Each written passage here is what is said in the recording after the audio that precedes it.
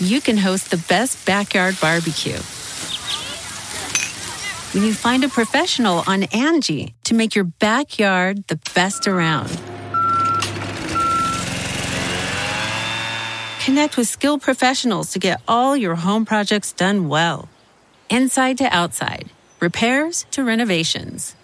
Get started on the Angie app or visit Angie.com today. You can do this when you Angie that. Why are smart businesses graduating to NetSuite by Oracle? Because NetSuite eliminates the expense of multiple business systems by consolidating your operations together into one. NetSuite is the #1 cloud financial system, bringing accounting, financial management, inventory, and HR into one platform and one source of truth. NetSuite reduces IT costs because it lives in the cloud with no hardware required, so you can access it from anywhere. You cut the cost and headaches of maintaining multiple systems because you've got one unified business management suite. Bringing all your major business processes into one platform improves efficiency, slashing manual tasks and errors. Over 37,000 companies have already made the move, so do the math. You'll see how you'll profit with NetSuite too. And now, by popular demand, NetSuite has extended its one-of-a-kind flexible financing program for a few more weeks. Just go to netsuite.com/podcast25 for more information. That's netsuite.com/podcast25.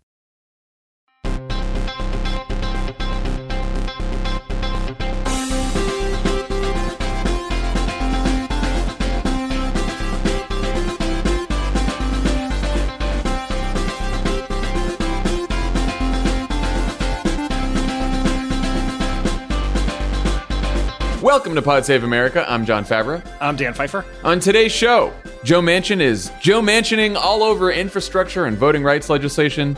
New Yorker writer Jelani Cobb joins to talk about the right-wing hysteria over teaching kids about racism. And Joe Biden meets Vladimir Putin in the most hotly anticipated summit of the summer.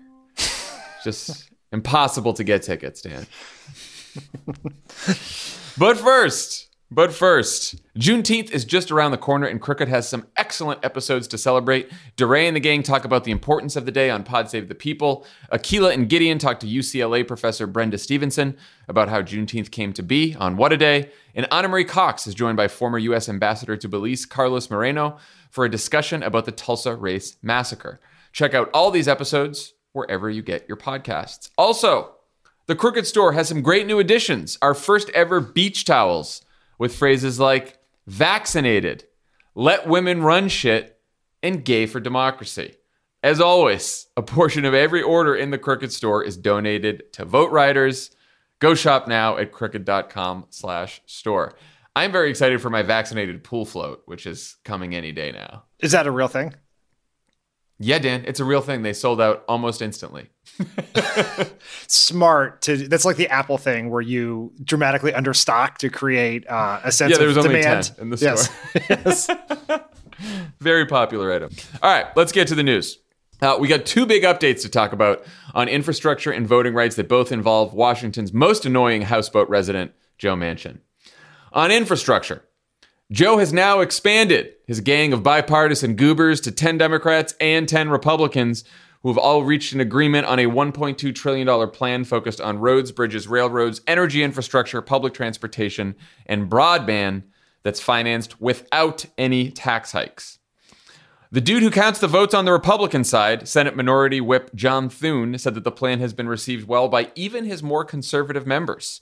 But on the Democratic side, Budget Chairman Bernie Sanders has already said he won't vote for the deal, and a bunch of other progressives in the Senate and House are saying that they won't vote for this bipartisan deal unless all 50 Senate Democrats agree to pass a second reconciliation bill that gets rid of some of the Trump tax cuts to pay for climate, education, housing, caregiving, maybe even immigration.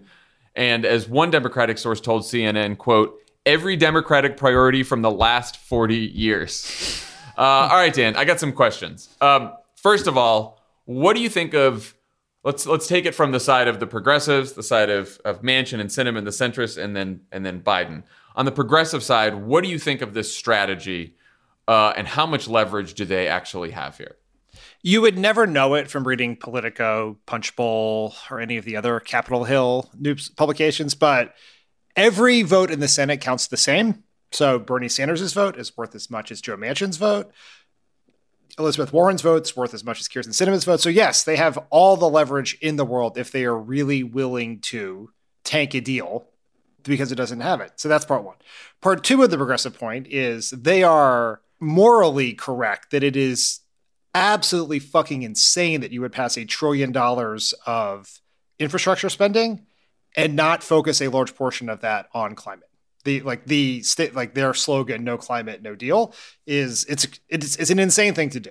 Even in the search of bipartisanship and improving airports that we haven't visited in a very long time or roads we haven't driven on in a long time, the idea that you would do that is crazy. Because as everyone who's ever worked on Capitol Hill or in the White House knows, every legislative accomplishment makes the next one harder. Every dollar spent makes the next dollar harder. So if you're going to spend $1 trillion on something that doesn't help the climate, it's going to be that much harder to spend the money you need to do something about climate or any of the other things we care about. I'm wondering how much leverage they actually have. I realize their votes all count the same, but now that we have a deal that Republicans seem to like John Thune saying that, so far they started with 10 Republican votes for this deal in the Senate. Then Jerry Moran came on as the 11th Republican vote. So before they had the 11th Republican vote, Bernie saying he was voting against it meant that it wouldn't fly in the Senate, right? Because you need 60 votes to pass something. So then Jerry Moran says, I'm for it. So now it doesn't matter that Bernie's against it. I guess the question is, how much leverage do the House progressives have? Because in the Senate, now you need another Senate Democrat to come out and say no to tank the deal. And if Thune's saying that even some of his more conservative members are open to it, you could conceivably see a bipartisan infrastructure deal pass the House and the Senate with Democratic and Republican votes, even if a bunch of progressives say that they're opposed to the deal, correct?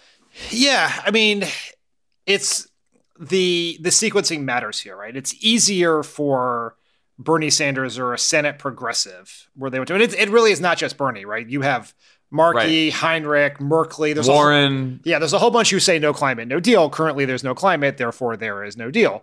It's easier to vote no on something that hasn't happened than it is for a democratically controlled House to vote down a bill that has the support of 70% of the Democratic caucus in the Senate, presumably the support of President Biden, to sink that bill that's a much more challenging endeavor. Now, that's not the end of the road. What can happen is the Senate passes its deal, the House passes an amended version or a different deal, and then there is this is so crazy, but there's a conference committee where people get together to hammer out the differences. So there is leverage here, and it is smart of everyone to highlight their opposition and their leverage because it strengthens the hands of the Democratic negotiators in the room, right? It makes it easier for the Democrats to say, well, I can't do this because I'm going to lose. But Republicans get to do that all the time, right? Well, this so-and-so is going to tank this, so-and-so is going to tank this, or Manchin's going to tank this, or Sinema is going to tank this. But it helps to be for the White House and Schumer and everyone else involved to say, well, that you can't do that, or you have to include this, otherwise there will be no deal because I cannot muster enough of my caucus to do it, either in the House or the Senate. So in theory, this progressive strategy for saying, okay, I'm not going to back this bipartisan deal until every Democrat commits to a second simple majority reconciliation bill that contains all of our other priorities and raises taxes on the rich. Seems like a great idea. The challenge is Joe Manchin won't commit to supporting a second reconciliation bill. Why do you think he won't do that yet? Because he wants leverage. And I also think if Joe Manchin and Kyrsten Sinema committed to supporting a deal by reconciliation, it would sink the bipartisan talks. This is ultimately I've never seen something with more emotion and less movement than these infrastructure negotiations. Every day there's breathless reports about statements and we're this paid for and that paid for, but no one has yet put together a plan that either is a bipartisan plan that actually has 60 votes in a capacity to pass the House or a partisan reconciliation plan that has 50 votes. And if you have progressive not committing to the bipartisan thing, you have moderates not committing to a reconciliation plan, and we're just going in circles. And there is a little bit of an alarming For the People Act situation here where we do not know what Manchin and Sinema want to include in a reconciliation deal if they were willing to do that, right? Are they going to support a huge childcare provision? We don't know that, right? And so we're having this theoretical discussion of, we can have this bipartisan deal right here that is insufficient but better than nothing. Or we can have this giant, amazing wish list of everything we care about. And that's not a real thing. We don't know what that is. Even if you could get Manchin to go along with a reconciliation, which I will say it's important to note that he has not committed to it, but he has not taken it off the table. Yeah. I mean, look, we should say, I don't believe there's anything objectionable in this bipartisan deal. It's just, as you said, insufficient, right? A lot of spending on roads, bridges, broadband, great. I think it's shitty that it doesn't raise tax, doesn't take away the Trump tax cuts at all. But as long as it doesn't raise the gas tax, which was floating around, I think that it's a fine proposal. We need infrastructure, great, but it is woefully insufficient. All of Joe Biden's other priorities are just sitting out there. They need to go into a second reconciliation bill. My belief here is that once again, Joe Manchin is in the houseboat driver's seat because I think what's going to happen. So he said yesterday when he said he wouldn't commit to the reconciliation bill, it's not that he doesn't want to commit to the concept of a Democrats-only reconciliation bill. It's that he doesn't want to commit to the substance of it before he knows what the substance is, which honestly, I get, right? Like, if you're Joe Manchin, you're not going to say yeah, no matter what you guys put together, you can count on me for a yes, right? It's insane. I mean, I would say that if I was a Democratic senator, but this is Joe Manchin we're talking about. He's a centrist. He's not going to do that. No one should expect him that he's going to do that. He said the other day, I'd like to see a good piece of legislation, and I think we can all start working on it now. I'm not opposed to doing anything that's going to help our country. Absolutely not opposed. Just need to see something. So it does sound like what Manchin's going to do here is really push for this bipartisan deal to get done. If a bunch of Democrats fall off and he needs to make up for their votes by getting a bunch of Republicans on board, he'll try to do that. Get Biden to sign a bipartisan deal, and then basically shape the reconciliation-only bill to as much money as Joe Manchin feels comfortable spending. And he'll get away with that too, because you need Joe Manchin's vote to pass a reconciliation bill. I mean, does this seem right? Yeah, I mean, I think that is the hope. But the other thing that's happening here is the clock is ticking. Right. There is no deal. There is no legislative language. There is no bill even on this bipartisan thing. And it is now the middle of June. Congress takes August off. They take off 7 to 10 days in July. Hard. Yeah. And so there is no, when are these things going to happen? Right. We also have to save democracy in the interim, which I know we'll get to. So they are burning clock on the Democrats, and every one of those days matter. We say this all the time. You never get a second wasted back in a presidency. The election still happens at the same time on the same day.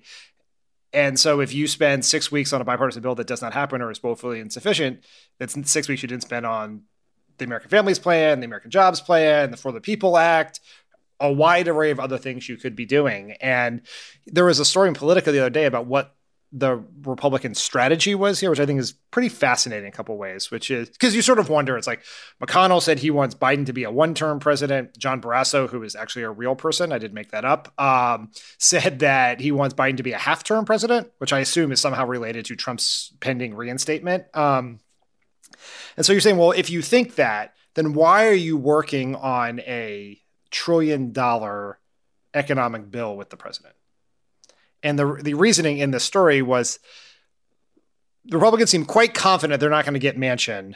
The Republicans seem quite confident that Manchin and Sinema are not going to be for a big reconciliation bill. Whether they're right or wrong, who knows? But they do believe that this bipartisan, both in terms of eating up the clock and getting something done, makes it less likely that Biden will get a huge deal. And it says a lot about how Republicans think about politics, because sort of in the traditional Washington way, you would think a big bipartisan infrastructure bill would be a huge political boon to Democrats.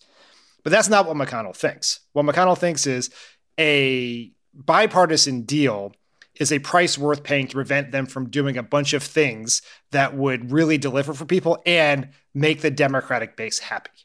And I think that is a real window into what the risks of this are. I think the Republicans are wrong about this, but I think that the real challenge for the reconciliation bill here, which we haven't talked much about because it's always in the background, everyone we'll do everything else in the second reconciliation bill, is that while you can lose some Democratic votes on the bipartisan infrastructure bill, if you make it up with Republicans, we need just about every Democrat in Congress, in the House and the Senate, to agree on whatever's in this reconciliation bill. And like that Democratic source told CNN, everyone's looking at this bill to include like 40 years of Democratic priorities. We got climate, we got education, we got housing, we got healthcare. Bernie wants prescription drugs. We got tax increases on the rich, right? Like this is everything. And so this is a bill where you either have AOC and the House progressives agreeing with Joe Manchin on the bill, all of them together, or we don't get anything done and Joe Biden's and the Democrats' biggest priorities just don't happen. So like, for all the maneuvering and all the confusing stuff here, all you need to know about the second reconciliation bill is AOC and Joe Manchin have to agree on it or else nothing gets done. That's where we are. How do you think Joe Biden should play this? How do you think the White House can help here? Yeah, there are a whole bunch of stories today that are like, Biden returns home with a big decision. Does he get behind reconciliation or bipartisan talks? No, that's not how it works. He needs to do what he has been doing and what I think Schumer is doing, which is could get at this going on two tracks. Sanders seems very confident. Like you hear Bernie Sanders, he seems very productive and pretty optimistic about what can happen here. And he should start his reconciliation process. We should keep doing the bipartisan thing. Steve Ricchetti, who's one of Biden's top advisors, met with some group of members recently. It was reported that he said that Biden was going to give this 7 to 10 days. Whether it'll really be 7 to 10 days, I don't know. We've crossed multiple deadlines in the infrastructure talks, which is something that I think probably makes Mitch McConnell smile if he were a human being capable of smiling. But the right thing to do is keep this going on two tracks and show openness to both tracks to keep everyone on board. I don't think you have to pick one path right now. Yeah. So also on Wednesday, Joe Manchin came down from the mountain with a tablet of provisions on voting rights and election reform that His Highness deems acceptable. That those include banning partisan gerrymandering, at least 2 weeks of early voting, automatic voter registration through the DMV, making Election Day a national holiday, and forcing super PACs to disclose their donors. But Manchin also wants to require voter ID with allowable alternatives like utility bills. He doesn't want to require no excuse mail-in voting, and he doesn't want public financing of campaigns. Also breaking news from this morning, Stacey Abrams said on CNN that she supports this compromise. Why do you think she does? What do you think of the compromise? And should Chuck Schumer and the Democrats put this compromise version of the For the People Act on the Senate floor for a vote? I imagine that Stacey Abrams supports this compromise because it wouldn't solve every problem. It might even create a few, but it deals with some of the bigger challenges we currently have. And most importantly in there is partisan gerrymandering. Partisan gerrymandering is a 10-year problem that makes all the other things we care about, voter ID, voter suppression, everything else so much worse. And so if you could do something right here, right now to deal with partisan gerrymandering, which would increase Democrats' chances of winning the House, would make Congress more representative, would be that is a 10-year solution. And there is no other solution to this, right? The Supreme Court does not believe that partisan gerrymandering is a justiciable issue. They think that the only way to deal with rigged districts is to win in rigged districts, which is a particularly stupid way of thinking. And so, yeah, it's not awesome for sure. Like no one wants to be for voter ID. It is a policy that is racist in intent and often in practice and almost always in practice. But if you were to have to make some trades to get something done, that is a trade that I think you would make every single time. So that's Stacey Abrams. Which again, we have to make trades to get something done on this. There is no world where For the People passes as is. No world.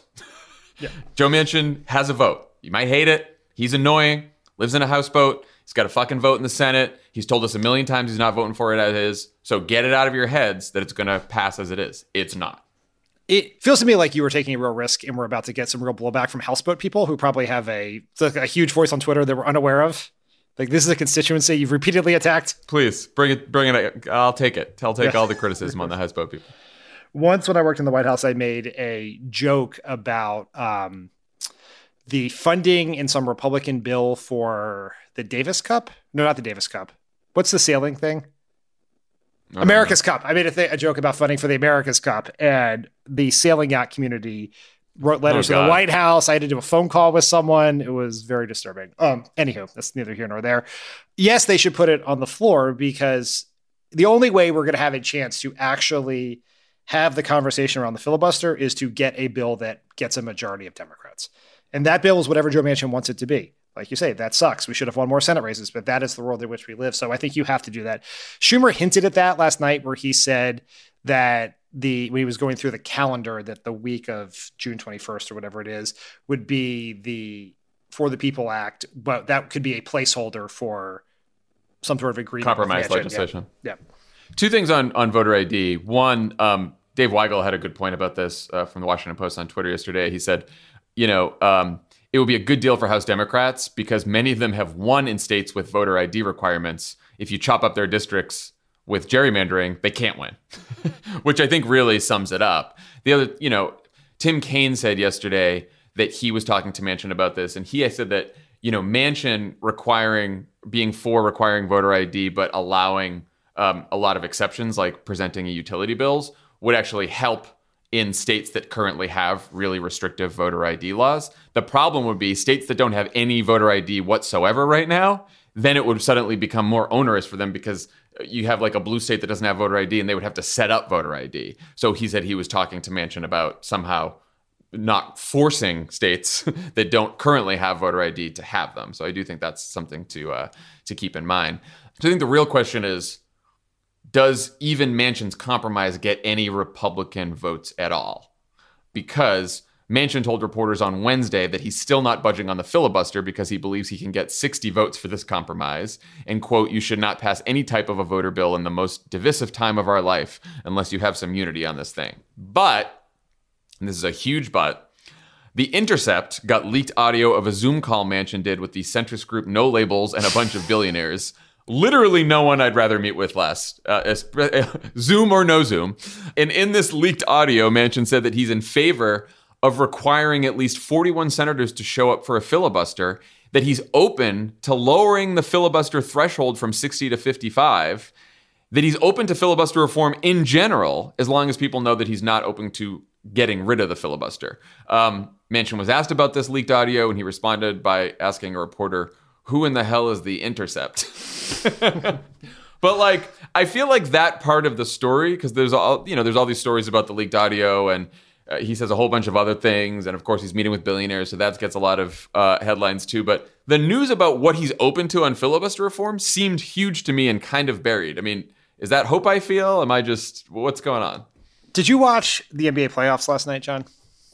I did not know. I was preparing for this pod, Dan. Well, I should have been, because the Philadelphia 76ers blew a 26-point lead and basically sank their entire season. So no, I don't feel hope. I did see the headline about that. Yeah. Hope. Don't. My message to everyone: take it from the people of Philadelphia.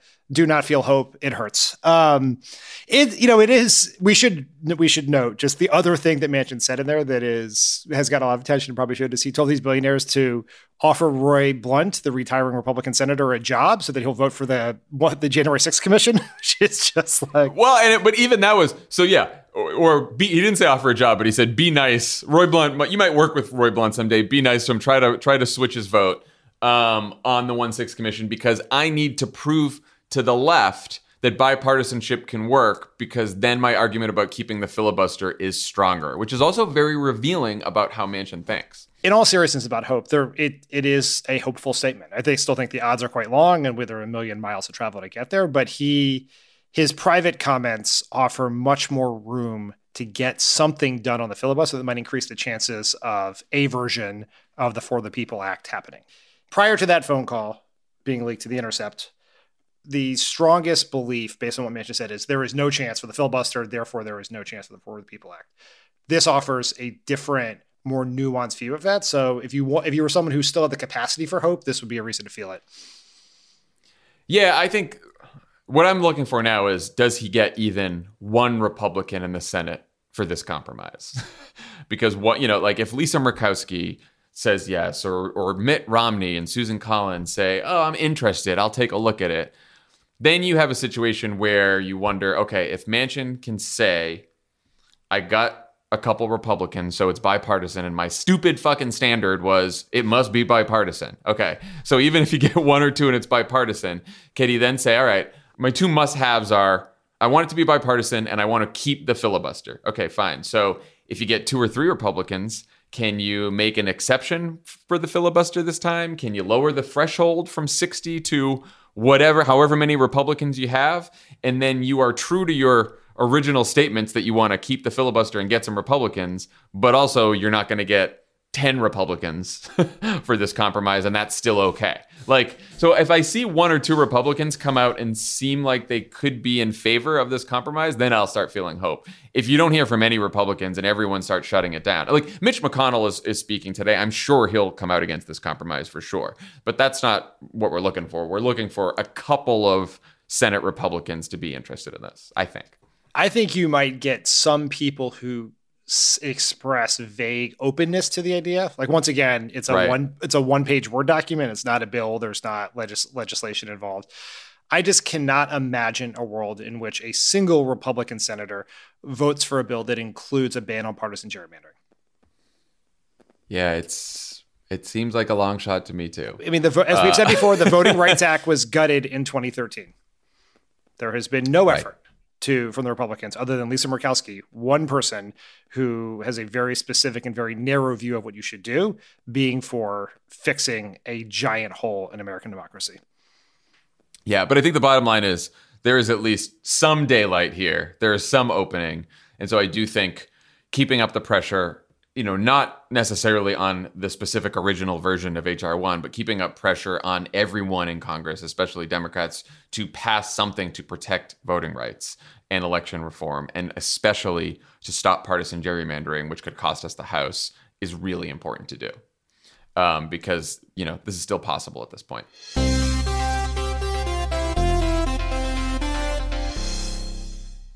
The Angie's List you know and trust is now Angie, and we're so much more than just a list. We still connect you with top local pros and show you ratings and reviews, but now we also let you compare upfront prices on hundreds of projects and book a service instantly. We can even handle the rest of your project from start to finish. So remember, Angie's List is now Angie, and we're here to get your job done right. Get started at Angie.com. That's ANGI, or download the app today. Today, President Biden signed a law establishing June 19th as Juneteenth National Independence Day, a new federal holiday to commemorate the end of slavery in the United States, and a small but important step forward for a country that's still reckoning with a dark history. But even though all but 14 House Republicans voted for the holiday, most of the party doesn't want our kids to know why it exists. Since George Floyd's murder a year ago, Republicans have labeled seemingly any attempt to educate children about the legacy of slavery and the effects of structural racism critical race theory, and are currently trying to pass laws that would restrict such teaching in 21 states. They've already succeeded in Oklahoma, Idaho, Iowa, and Tennessee. Texas is about to sign a similar law. And just last week, the Florida State Board of Education voted unanimously to ban teaching critical race theory in Florida schools. Republicans in Congress have also introduced a bill as well. Like all good culture wars, this one started on Fox News, which has mentioned critical race theory 1,300 times in just the past 3.5 months. Take a listen. So this is someone who's trying to hurt your children and attack them on the basis of something they can't control, their skin color. Correct. Well said. I think that critical race theory, especially when it's taught to kids, Todd, is really a form of psychological slavery. It is obviously, aggressively, flamboyantly racist. I think cultish is a really good way to talk about this. That's what it is. This is indoctrinating kids. Sean, thank you. I just think it's inspiring that someone wasn't going to let their kids be destroyed. Joining us to talk about all this is New Yorker staff writer and Columbia professor Jelani Cobb, who's called these attacks on critical race theory, quote, an attempt to discredit the literature millions of people sought out last year to understand how George Floyd wound up dead on a street corner. The goal is to leave the next dead black person inexplicable by history. Jelani, welcome to the pod. Thank you. I think a lot of people who don't mainline Fox all day hear about this controversy and ask themselves, what is critical race theory? How did this whole thing start? And what is actually happening in our schools? Would you mind taking a stab at that for us? I mean, those are gigantic questions, because we can start with the fact that what they're calling critical race theory has nothing to do with what critical race theory actually is. And then go beyond that to say that no one's children were being taught critical race theory. It is an academic field of study that predominantly, though not exclusively, related to law. and litigation. And so, as I've been saying, unless your child was also taking torts and contract law and advanced constitutional law in fifth grade, they were not going to encounter critical race theory in any classroom, any textbook anyway. So there's that part of it. But what's really kind of disturbing, and I also think there's a tell attached to this, that all of the people who are denouncing critical race theory have nothing to say about the actual literature. Because this is an academic field of inquiry, there is a gigantic literature on critical race theory. Nobody cites anything. No one makes reference. And no one quotes anyone. Even as some of this is dense legal theory. No one is going around saying, well, in this article, in this law journal, like none of them have any view of that whatsoever, because they're not concerned with critical race theory as an actual intellectual undertaking. They're interested in it as a phrase that includes the radioactive word race that they can use to construe white people as the victims. And so they're saying kind of psychological enslavement. That's astounding. No one would want to be subjected to enslavement of any sort. Oh, wait, about 40 million people in this country trace our ancestry back to people who actually were enslaved. And so it's this kind of bizarre inversion that we're seeing and is being used, I suspect, for political purposes. When we look at what happened last year with George Floyd, I think that the shock of that sent people, as it should, sent people to the archives, sent people to the bookstore, to the library, to kind of find out, what exactly did I not know? What is the context? How did this happen? And, what is this related to? And that translated into a lot of political activity. That when people were saying, what can you do to honor George Floyd's life? A lot of people said, vote. That was the response that they took. And we saw, some element of that in November. And so in order to curtail the impact of that and the validation of a view of the centrality of race to American society, they've gone after it and distorted it into something that's completely unrecognizable. It seems to me that what is happening in a lot of schools is, something else that happened in the wake of George Floyd's murder is a lot of educators and school districts and school boards and parents too wanted to make sure that kids are learning about both the legacy of slavery and the ongoing effects of systemic racism. Right. And that's what they're calling critical race theory, sort of as a catch-all, just to make it seem scarier than saying, oh, we're teaching our kids about racism. Right. And so it also is, part of a kind of more established trend that was a little bit subtler before this time, in which the conversations between the right and the left as it relates to race tend to break down over how much racism there is in American society. And on the right, people will grant that there are a handful, like 5 people in the country who are actually racist. Then, on the left, people are much more interested in talking about institutional practices. And the kind of breakdown of the idea of saying that systemic racism is just a non-starter for people. And this was even back in the Trump era, when Jeff Sessions said that explicitly, that there was no such thing as systemic racism in policing, except that you then have the confounding question of why you have all of these racially aligned disparities in American institutions, in our housing institutions, in our educational institutions, in our healthcare outcomes, in our life expectancy, in our lifetime earnings, in our home values. We can kind of just walk through the data and find institution after institution after institution that reflects these bigger prevailing themes.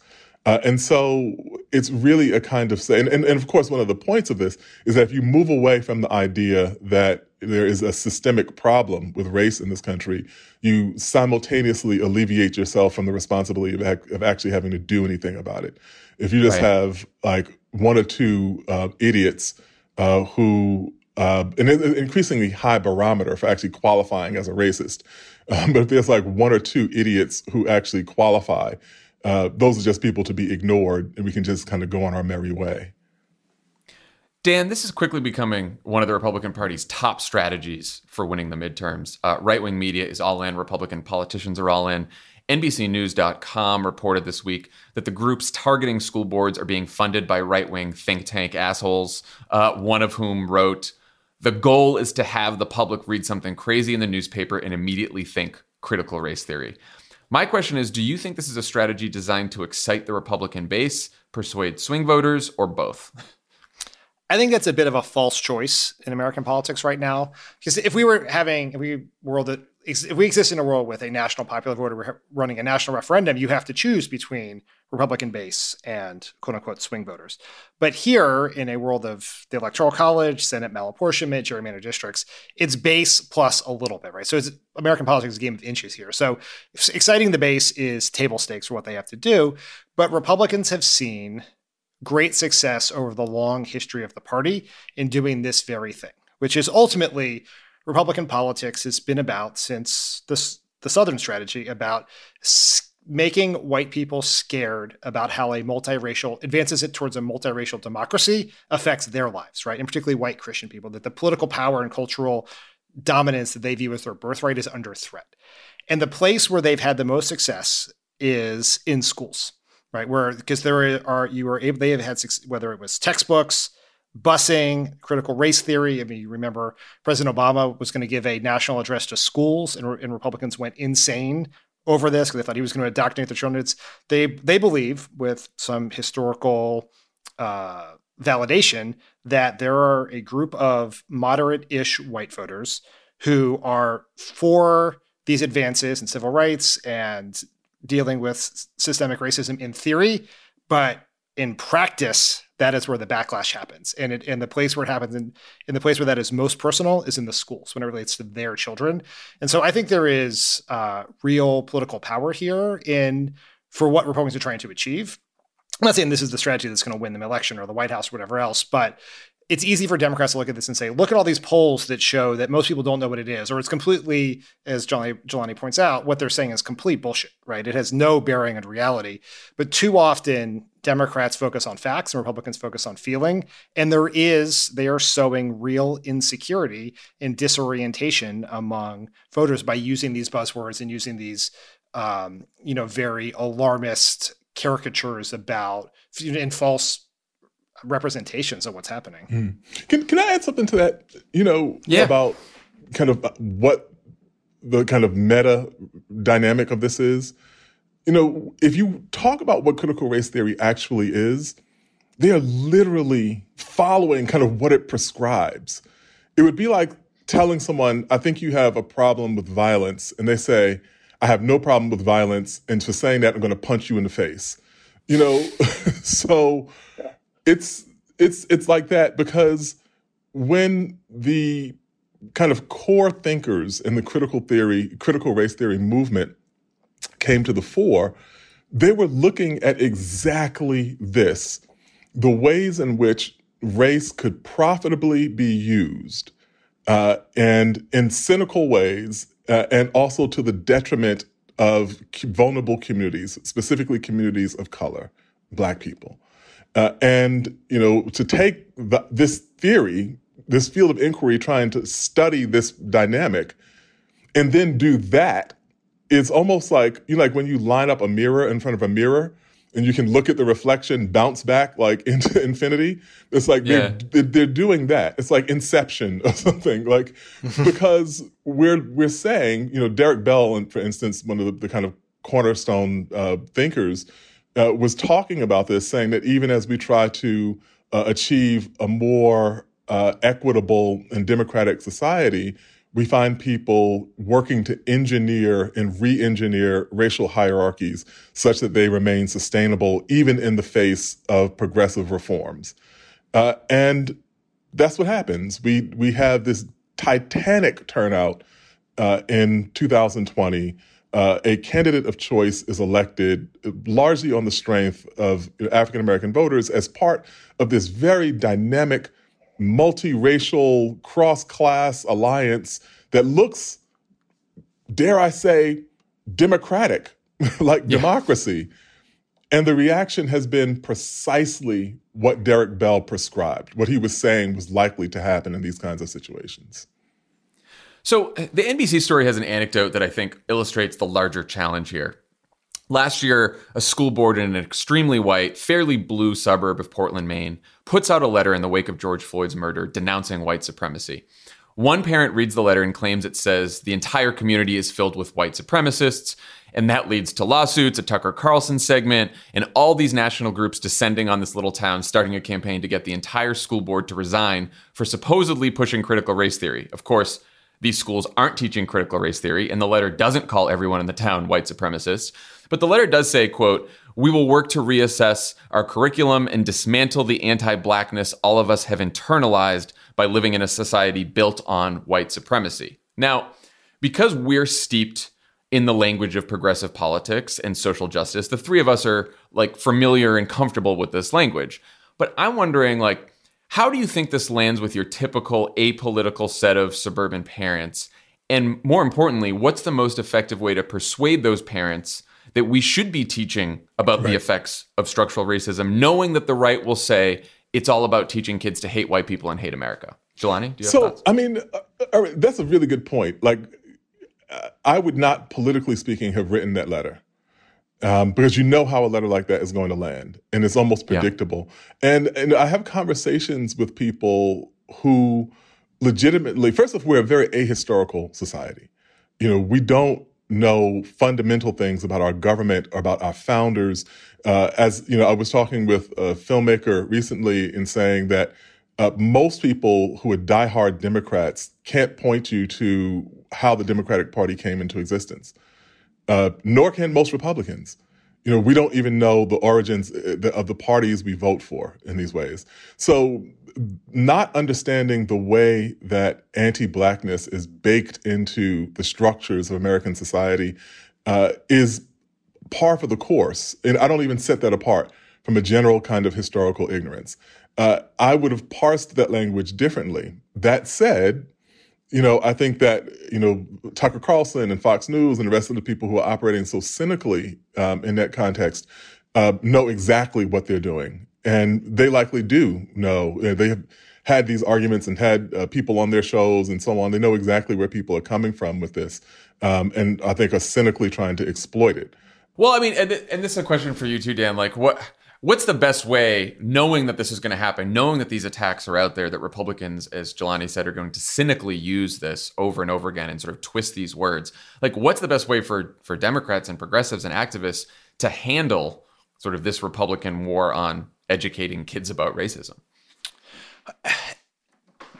A couple things here. The first is, I do think it's one other point to make about why this is such an imperative for Republicans. Part of it is they are desperately looking for their new version of the Tea Party. They got to fire people up. Biden doesn't get their folks worked up like Barack Obama so unsubtly did. But there is like a bigger like existential threat to Republicans from the conversation that came out of George Floyd's murder, which is conservatism is about maintaining an old order and an old power structure. And when you have a big conversation about the tremendous flaws and cruelty that went into that power structure, it becomes very problematic, right? It actually raises a question of whether you really want to make America great again because of what that means. But the problem here is you just can't, and this Republicans weaponize this all the time, we just can't live in a world where we are going to convince apolitical, well-meaning school administrators and teachers around the country to all adhere to a set of less easily demagogable language. Right. Like it's just, we can't, like, there's just no way that's going to happen. These people they're incredibly well-meaning. They're trying to do the right thing. They have no expectation that the letter they write to their town in Maine is going to end up on Fox News, right? That is just sort of where we live. So I don't that's not a problem we can solve. I think there is a way to talk about this overall, which is to take a step back and ascribe motivation to the cynical people, whether it's Tucker Carlson or some of these local activists, for what they are trying to do. And the folks, Anat Shenker-Osorio and the folks behind the Race Class Narrative have put together a messaging memo on this for local officials to talk about to call it out what it is and why these politicians are trying to divide us. And they very, I think, smartly focus the motivation is to continue, is they put it back in schools to say these same, because they're really talking about local politicians, the city council members, the state legislators are trying to, ban critical race theory or ban the 1619 Project or whatever that is, and say this is never to divide us so they continue to starve our schools of the resources that we need. And that all we're trying to do is give an accurate rendering of history. And so there is language to use, I think, is most effective, but we have to recognize that there's not letters like that are going to continue to happen throughout time. And there's a massive conservative apparatus to go find those things and then turn them into giant stories. Yeah. Right. Jelani, what do you think? I mean, one thought I had is I don't even know that we should buy into their framing and call it critical race theory, because it's their frame and it's not actually what's being taught, as you pointed out. Yeah. I mean, I think that, there is an importance of having these conversations. Just on the kind of specific part of it, as a person with a background in American history, I'm inclined to say we have like founding documents. So we have documents that point to these various things. And so we need to talk about that. We should talk about the Constitution, the whole Constitution, which means we need to talk about the 3/5 clause. We need to talk about the protection of the transatlantic slave trade. We need to talk about the fugitive slave clause. We need to talk about the Electoral College. And so these things, and the debates over the Electoral College, this is not, some committee of woke activists who are writing this into history. If you go back and read the debates around the Constitution and the fights over the Electoral College, it's explicit in there that this is, what this is doing is creating a mechanism to give more political power to Southern white people by literally using the bodies of people they were holding in slavery. And so I think that there's a way that you can get at this by simply pointing people to the original documents, which are, I think, less impeachable than, people who've subsequently done things. They'll be on your Twitter feed in a minute declaring you a Marxist, if you're making these arguments. Be like, wait, no, that's not me. That's John Jay, Right. I think that's one part of it. I mean, I also think it's important to not allow them to not cede sort of the mantle of patriotism to them, because one thing that they're trying to do is say that critical race theory is anti-American, right? And this is about hating your country. And Nicole Hannah-Jones, who's obviously been one of the main targets of this from the right, she tweeted the other day, she quoted the 1619 Project verbatim. Black people have seen the worst of America, yet somehow we still believe in its best. Despite being violently denied the freedom and justice promised to all, Black Americans believed fervently in the American creed. Yep. And I do wonder if part of this is sort of reclaiming what patriotism and allegiance to America actually means, which is an allegiance to an ideal that was set out, as you said, in those founding documents that we have never been able to live up to. Right. And I think that's the point. So what we're really talking about, I think, are two different conceptions of exceptionalism. Like, one set of people think that we're exceptional just because we're so fucking phenomenal. Like, like we kicked Hitler's ass and we have this unbroken chain, mostly unbroken chain of peaceful elections. We have all those things that we've done. We're the greatest, example of democracy, blah, blah, blah, blah, blah. And other people have a more, I think, complicated and enduring sense of being exceptional in saying that we are flawed, but we have again and again and again tried to be better. And, when I was talking with a group of students and kind of jokingly said, in any other context, we willingly adopt this idea of Americans being people who don't always get it right, but we're distinguished by our willingness to keep trying. That's why Rocky was such an icon. Like, Rocky gets knocked down in every round of every fight.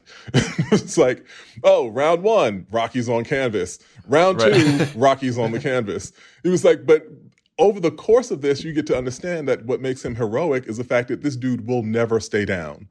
And I think that is an actually inspiring conception of saying that this is a society that was conceived in these titanically flawed ways, reaching for this ideal, falling far short of it, And then subsequent generations of people whose names we don't know, some of whom, we know, risked their lives because they were trying to burnish this ideal into something that was usable for future generations.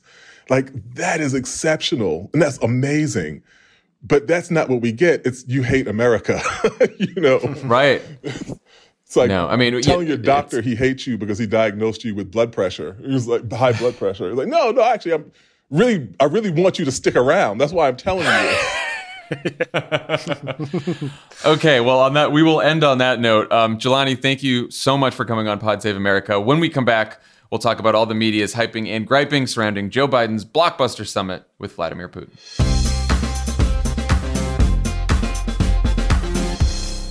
Angie's List is now Angie, and we've heard a lot of theories about why. I thought it was an eco move. Fewer words, less paper. No, it was so you could say it faster. No, it's to be more iconic. Must be a tech thing. But those aren't quite right.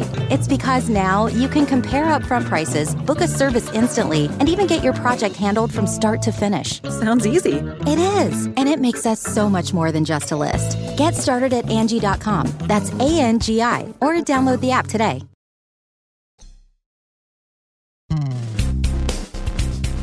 Okay, Biden-Putin. Ahead of the summit, here's a sample, Dan, of the media coverage. This set of questions was published by Politico. Will the two men face off like boxers ahead of a match? Will Putin tear off his shirt? Will there be smiles and elbow bumps, or lectures and jaw clenching?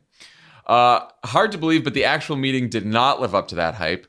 Biden did leave the summit saying that the tone was, quote, good, positive, and, quote, I did what I came to do. Putin said, quote, there has been no hostility, and said the meeting took place in, quote, constructive spirit. The two leaders agreed to begin negotiations on nuclear talks, return each other's ambassadors back to their posts, and to work on specific understandings on what's off limits when it comes to cyber attacks, though Biden did threaten to retaliate in the future, saying we have significant cyber capabilities and he knows it. What did you think of the media hype over the summit versus the actual outcome? And do you think the Biden folks are happy with the outcome? The way this played out in the media is just a reminder that so much of political media is about making the ordinary seem interesting and the interesting seem exciting, right? Which is why it has to be discussed. Obviously, those political questions are in jest. I don't imagine there's anyone at Politico who thought Putin might actually disrobe in this meeting. But they fit. Hard to tell, Dan. Hard to tell. But fair. It's Politico. But much of the coverage had this like sort of steel cage match-esque, like there are two men go into a meeting, who comes out, who wins, who loses. It's just a diplomatic meeting, right? It's just two people meeting. This is not the first summit between an American and a Russian president in decades or anything like that. Obama met with Putin all the time, and Medvedev before that, and Trump obviously very famously met with Putin in Helsinki. But it is newsworthy. Like it is fair to say it is the biggest story in Washington politics for the week and maybe even the month. It is like Russia is an adversary. They obviously interfered in our election. There's a lot going on there. They play a big role in the world and one that is often in conflict with us. It's obviously China is actually a much bigger deal than Russia, but Russian summits get more attention and Russian-U.S. relations get more attention because of the long history of the Cold War and summits between Gorbachev and Reagan and all of that pageantry that comes with it. But it's fair to say that the coverage, while worthwhile, was bordering on the absurd. I mean, partially, the Biden folks also leaned into this. I think they did it on purpose. I don't think that's the wrong thing to do. Like, they could have done what usually happens is they could have just done a bilateral meeting at the G20 in some conference room, right? Like, and then just right. But instead, they went to Geneva, this summit. There was a lot of pageantry to it. I think they wanted to make a point, not necessarily for domestic politics, but both to Russia and the world, that this is a new era in U.S.-Russian relationships, both for good and bad. Like, we are going to be tougher than we were, but we're also going to be less ridiculous. So there was a point to it. Yeah, it seems like they wanted to get the message out that that the U.S. wants to be constructive on some issues, but also tough on other issues like the cyber attack issue, where Biden was a little tougher. One thing that the Biden folks probably weren't too happy about was the president's first response to CNN Caitlin Collins' question about Putin at Biden's press conference after the summit. Take a listen. Why are you so confident he'll change his behavior, Mr. President? Yeah, I'm not confident change behavior. What do you do all the time? So when did I say I was confident? You said in the next 6 months you'll be able to determine. What I said was, let's get it straight. I said what will change their behavior is if the rest of the world reacts to them and it diminishes their standing in the world. I'm not confident of anything. I'm just stating the fact. So before leaving Geneva on Air Force One, Biden then walked over to a group of reporters on the tarmac and said this. I owe my last question an apology. I shouldn't have been such a wise guy with the last answer I gave. Anyway, thanks for being here. So Biden gets a little feisty with a reporter, snaps, apologizes, complains about the press. He said after that clip, why do you guys always ask negative questions? You never ask positive questions. To me, it seems like a small, fairly standard bit of jousting between politicians and the people that cover them.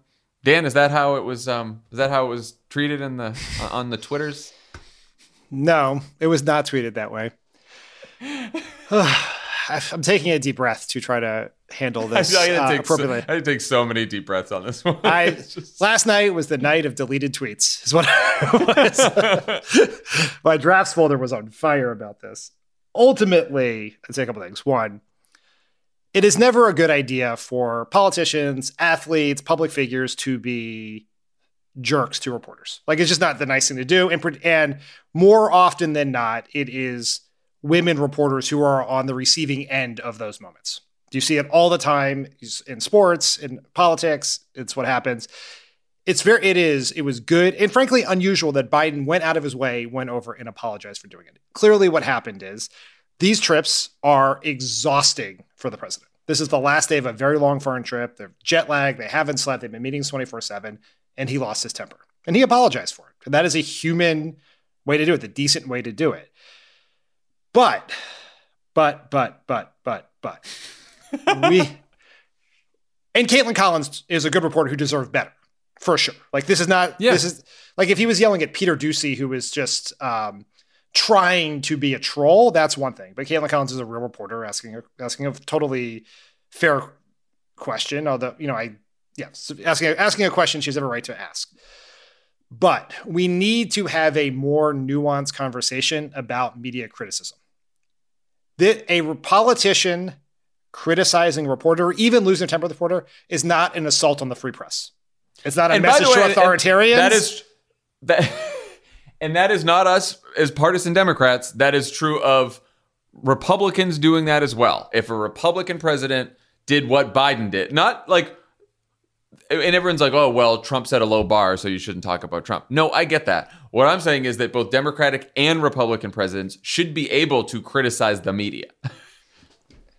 You just as you have a First Amendment right to report, a politician or a reader or a podcast host or anyone else has a First Amendment right to complain about what you reported.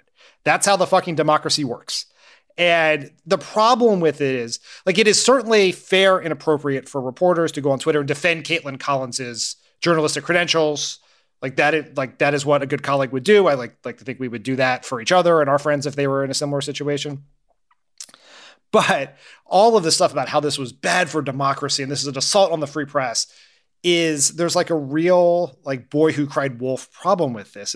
We can't distinguish between media criticism and actual assaults on the media, or calling the media itself an enemy of the people, or directing violence at the media. And liberals on Twitter were responsible for sort of some of this conflation in the Trump era, where we would treat Trump calling the media the enemy of the people, or banning media outlets from covering the White House or getting on Air Force One or whatever else, with Trump being mean to Jim Acosta, right? Or whatever else. Those are not the same things, and it's important to separate them. And there are very, very, very real threats, particularly in the Trump era, to the role of the free press in American democracy.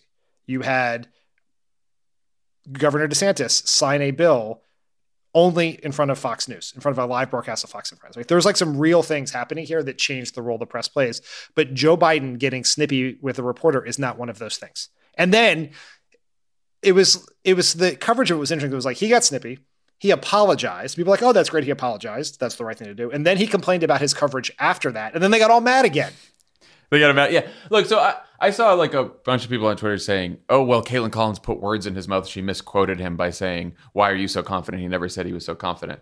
In a way, that's right. Like, I didn't like Caitlin's question, but she has every right to ask that question. And also, Joe Biden could have responded by simply saying, I didn't say I was confident. And then his answer, yeah. Right? Like very easily, he could have just said that. He could have said, no, you put words in my, or you could have even said, that's putting words in my mouth. I didn't say that. And then moving on, right? Like he could have said that too, but he didn't. So it is how he snapped at her, right? That's why he apologized. So there's that. But on the other hand, like so many reporters, not Caitlin, but a whole bunch of other reporters on Twitter turned this into some larger issue. Brian Stelter in his media newsletter last night, and by the way, it's a fantastic, Reliable Sources is a great nightly newsletter. I read it all the time, and I think Brian's one of the best media reporters. But he wrote, a media exec recently asked me if I see a path toward persuading the Trump fan base that brands like CNN actually supply real news. Is there a way to show the people who swallowed Trump's anti-media lies that we're not the monsters he claimed we are, that we're flawed but not fake or enemies? If there is such a path, it involves days like Wednesday, days defined by strong questioning of people in power regardless of party. I don't think that's what that was. like the fact that it's very revealing that Brian wrote that, because I do think a lot of reporters believe that if they show how tough they are on Democratic politicians, that Republicans won't call them fake news and Republicans will suddenly stop attacking them. But that's like, it's not, the Republican attacks aren't on the level. They're not waiting for you to be just as tough on Democrats as they are on them. Like, they don't think that the free press should exist, a lot of them, in the MAGA world, right? Like, they're constantly attacking your very profession. They're calling you liars. They're trying to discredit everything you do. They're not just waiting for you to be tougher on Democrats so that they can say, oh, okay, no, we're not going to call you fake news anymore. It's a game that they're playing. And I'm not sure enough reporters quite understand that. This is the sad truth here that I agree with you, most people don't get. The Republicans waged a decades-long war against the media, and they won. It is over. The Republicans have won that war. They have convinced enough Americans that the media cannot be trusted. What that means is, therefore, the days in which large portions of the public all agree that the media is some independent arbiter, fact checker, or referee of American politics, American democracy is over. That doesn't mean that the media doesn't still play a very important role. The investigative pieces they do are incredibly important. And there are some media outlets that are succeeding despite this as businesses and as journalistic endeavors, and they're doing great work. But the old world in which they could call balls and strikes on American politics is over. They lost. And this is what happens when someone wages a war on you. Instead of fighting it, you cover it. And right? just to put a point on this, later in Brian's newsletter, he notes that Laura Ingraham played a brief portion of Biden's exchange with Collins, but called it, quote, a total meltdown with his own comm shop, which is, of course, incredibly insulting to CNN and Caitlin Collins for doing her job. And then half an hour later, she ran a segment titled, Media Dutifully Defends Biden's Meager Performance. So it's like, even though the reporters were all saying, oh, Caitlin was so tough on him and it's important to stand up and blah, blah, blah, and that will maybe change. No. This is what's going on Fox while that's happening. They're still shitting all over you and telling you and calling you fake news and saying that you're Biden's comm shop. So like, whatever you do, you should still, like, that doesn't mean reporters shouldn't still ask tough questions of Democratic politicians and hold Democratic politicians accountable. Of course they should, but they shouldn't do it thinking that somehow that's going to win over MAGA voters and thinking that, they can trust the press. Yeah, I don't think Caitlin Collins or anyone else who asks a tough question of Biden or Obama or Schumer or Pelosi or anyone else necessarily doing it because they think it's going to win them plaudits with Republicans. But until you recognize the way the ground has shifted and what is possible and impossible, you're not going to be able to adjust the models for how you think about your business for the current environment. CNN has viewers. They service those viewers. Their job is to inform those viewers, right? And I'm sure they all wake up every day and say, our job is to hold politicians accountable. And there is some very important journalistic work that does that. But you are doing it for the purposes of your viewers. You are no longer, nothing you say about Donald Trump is going to change the mind of a Trump voter because Republicans spent 40 years telling everyone that you were biased against Republicans. And you never push back on that. And your response to that was to cater to them, to offer, to basically appeasement, right? The mainstream media's response to Republican aggression was appeasement. And now the game is over. And so the question is now, what do you do? What is the role you can play in American politics, American society, American democracy that has value? There still is a valuable one. It's incredible value. We subscribe to a gazillion various news outlets and newspapers, and we find it very valuable, but it's not the same role in which I think a lot of journalists see themselves and a lot of sort of American political thinkers think of the role journalism plays in American politics. Yeah. It's not on the level. Okay. That is our show for today. Thank you so much to Jelani Cobb for joining us. Everyone have a great weekend, and we'll see you next week. Bye, everyone.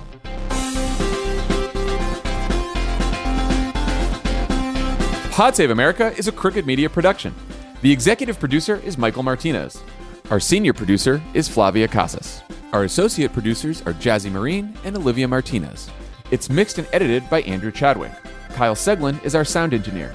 Thanks to Tanya Sominator, Katie Long, Roman Papadimitriou, Caroline Rustin, and Justine Howe for production support, and to our digital team, Elijah Cohn, Nar Melkonian, Yale Freed, and Milo Kim, who film and upload these episodes as videos every week.